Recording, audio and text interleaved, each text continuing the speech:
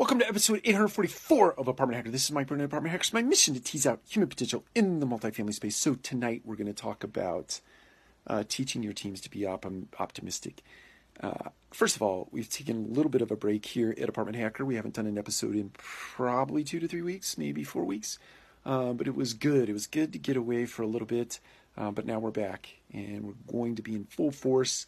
Headed toward episode 1000, and I haven't planned what we're going to do for episode 1000, but we'll try to plan something special, and maybe even do something special at 900.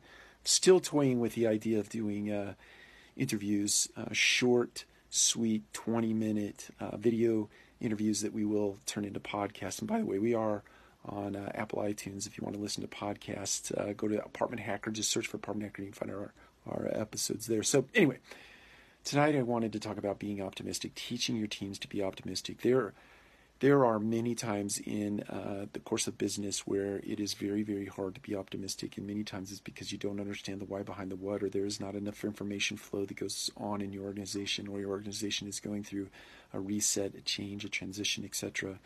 And it's very hard to be optimistic. It's very hard to find your inspiration, be it intrinsic or external.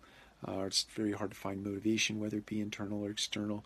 It's very hard to get up in the morning and get yourself to work.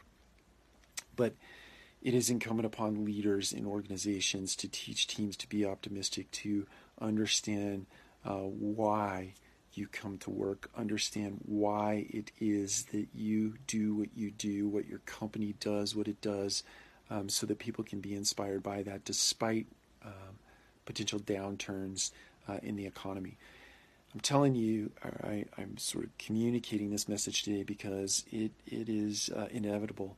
We are in the 11th year of a business cycle, which is getting long in the tooth, as they say.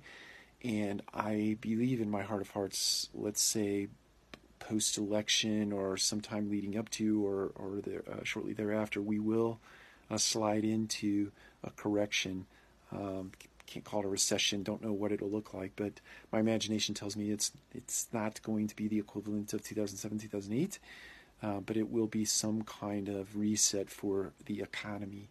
And any reset in any economy carries with it downside consequences, layoffs, resetting an organization, reorganizing an organization. So there will be many things that will come your way over the course of the next, let's say, 18 to 24 months that would give cause for not being optimistic. But my encouragement to you, my message to you tonight is to find it in yourself.